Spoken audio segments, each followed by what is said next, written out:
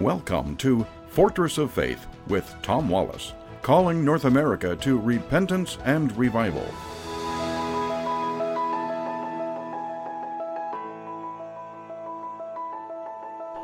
Recently, I have been reading a biography written by Kim Phuc.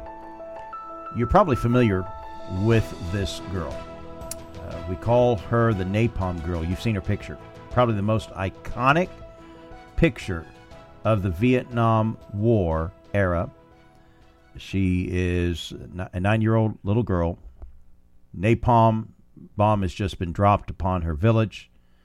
It burned off her clothes. She's running in agony. You see these little kids running with terror on their faces. And this little girl naked running, her clothes been burned off, and she's badly scarred. Just a wretched sight to see. Her name is Kim Phuc. She survived that terrible ordeal.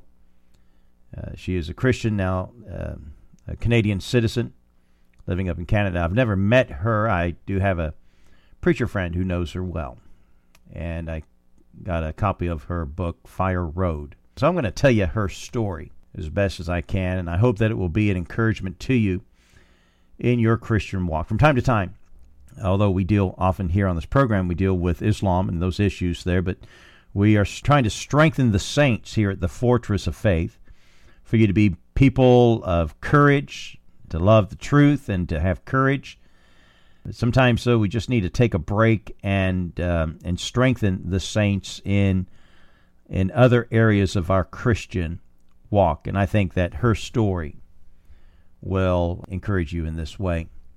It was June the 8th, 1972, when her world changed. 3 days before June the 8th, June the 5th, the Viet Cong moved into her village. The children took up shelter in the Cao Dai temple, which is the religion that she was born into, Cao Daism. And the United States was fighting the Viet Cong who'd moved into that area there to try to push them back. And by mistake, though, the U.S. dropped 4 napalm bombs on the village and killed a number of people. The firebomb, though, as the kid, they kind of knew that the temple had been marked. Just minutes of warning for them to run. They knew that a bomb was going to be falling on the village and on the temple. So the children were ushered out, and she could see the plane fast flying overhead towards her. She even saw the bombs fall. The thing about napalm, it's sticky, the way she described it. Water burns at 212 degrees. I'm sure even us would just unbearable pain to have our flesh in 212 degrees. Napalm burns at 5,000 degrees.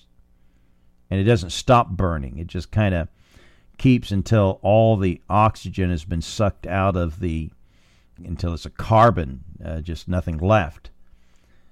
And she was running down the road, Route 1, screaming, "Nong Kai, Nong Kai, too hot, too hot." Nick Oot, there was a bunch of photographers and journalists there on that road just outside of the village.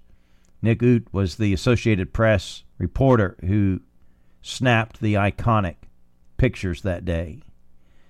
There was another person filming, and you can see another reporter, a BBC reporter, Christopher Wayne, who had a canister of water and tried to give some aid and help to this victim. You see these other kids there's just terror in their eyes in that picture. Just dreadful to see. As you see this, she's drinking the water, and you don't see this on the film. The film turns away, but what had happened next is that the reporter did probably what you and I would have done, thinking, this poor girl, her back is all burnt. So he thinks, like you and I, to pour water on her back to hopefully bring some some comfort to her. But no, it did just the opposite, because napalm sucks, fuel is fueled by oxygen, H2O, an element of water is oxygen there. And as that water hit within the crevices of the burnt skin there, it ignited again. The poor girl. Because of these reporters, they helped her. And it was Nick Oot who took the picture, was actually responsible of making sure that a hospital took her. The hospital at first said, no, this person just won't survive. It's going to die. She's going to die. But he insisted that they took her, and they did. And but they weren't equipped for this type of injury, and so they sent her up to Saigon, about an hour away, to a hospital there that dealt with these types of injuries. And when she arrived there, they didn't want to take her because, they thought she was dead. She had passed out. She'd become unconscious. And burned victims like that just don't survive. And so instead of treating her in the hospital, they put her in the morgue in a tent just across the road. It took 3 days for mom and dad to find their child. I think there was 8 children there, and they finally found her there in the morgue. Her mother, and apparently maggots had already started working into her body and stuff there, and she was still alive, unconscious there. But when her mother picked her up and started, and she heard her mother's voice, she came to. And so they rushed her into the hospital, and fortunately, and some other events, I won't get into all the stories and details, but care was given to her. But the care that she had to go through was excruciating, to say the least. For 3 months, they would put her in what they call a burn bath, a water, a jet pool type of thing there. And they would have to soften the skin. The water would soften the skin. It would take a 30-minute of treatment there. And it would get the skin soft enough so that they could take scissors and then begin to cut away the dead flesh and the scarred, carbonized flesh that was on her back and arms, and so that new skin could maybe come and grow. And each time they would put her in the water, it was excruciating. It was like the fire would start all over again, and she would pass out from the pain. They'd have to hold her head up so she didn't drown there. And this would go on for 3 months, day after day after day. I can't imagine the agony. She endured over 17 operations. When she did survive, and her country had been taken over by the communists used her as a propaganda puppet there, and it ruined her hopes and plans for college and everything, and just, because she was used and abused by the regime there. She said, "My burns make me different. I will never find love for my heart, peace for my pain. I am no more than my scars." And that's how she felt, that no one would love her, no one would care about her. And when she heard about the gospel, about the God of the Bible who came to earth to provide salvation for her because of his love for her,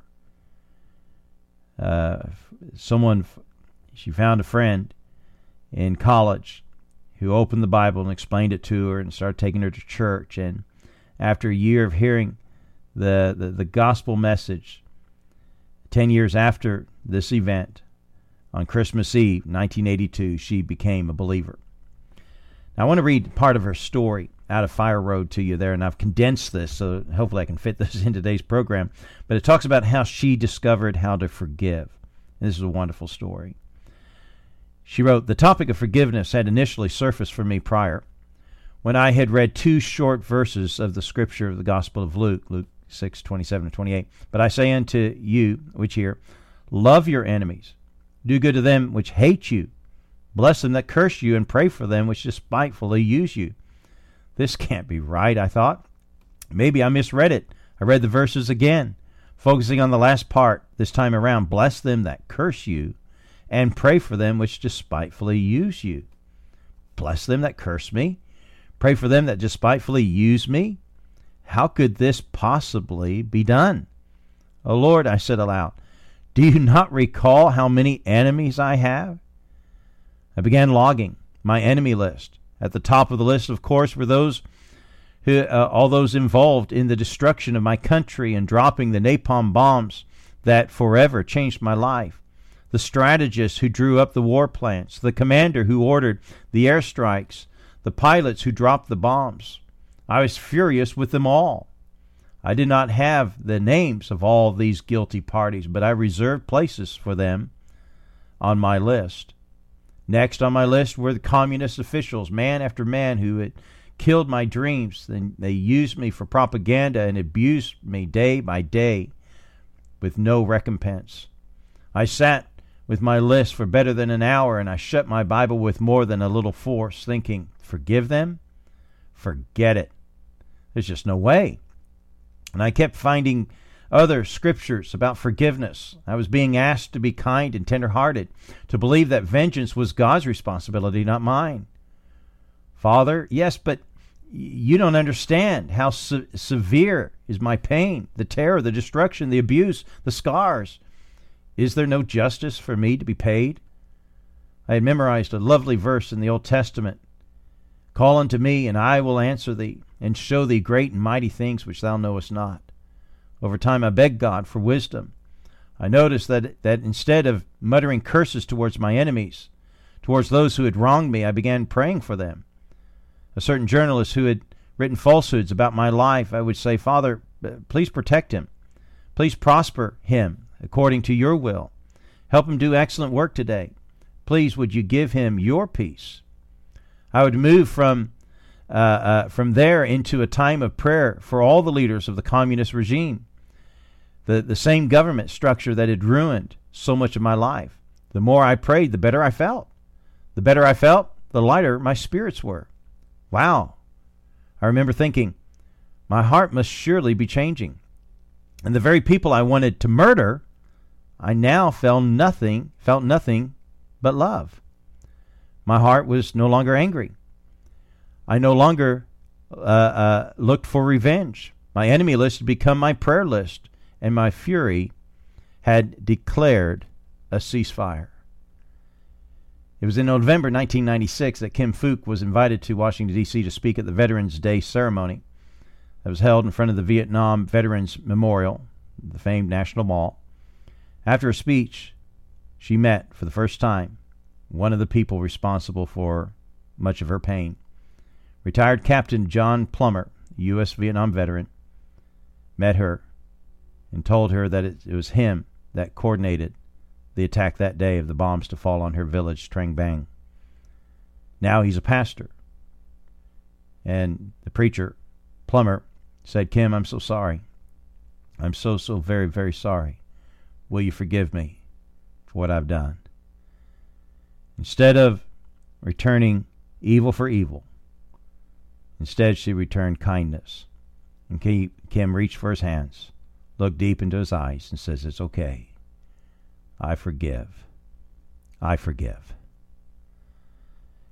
You know, folks, it's only the Spirit of God, it's only the power of God, the fruit of the Spirit, that can do that, folks. Aren't you glad we got a great God who can help us to return kindness for evil? Join us again tomorrow at the Corner of Truth and Courage. God bless you.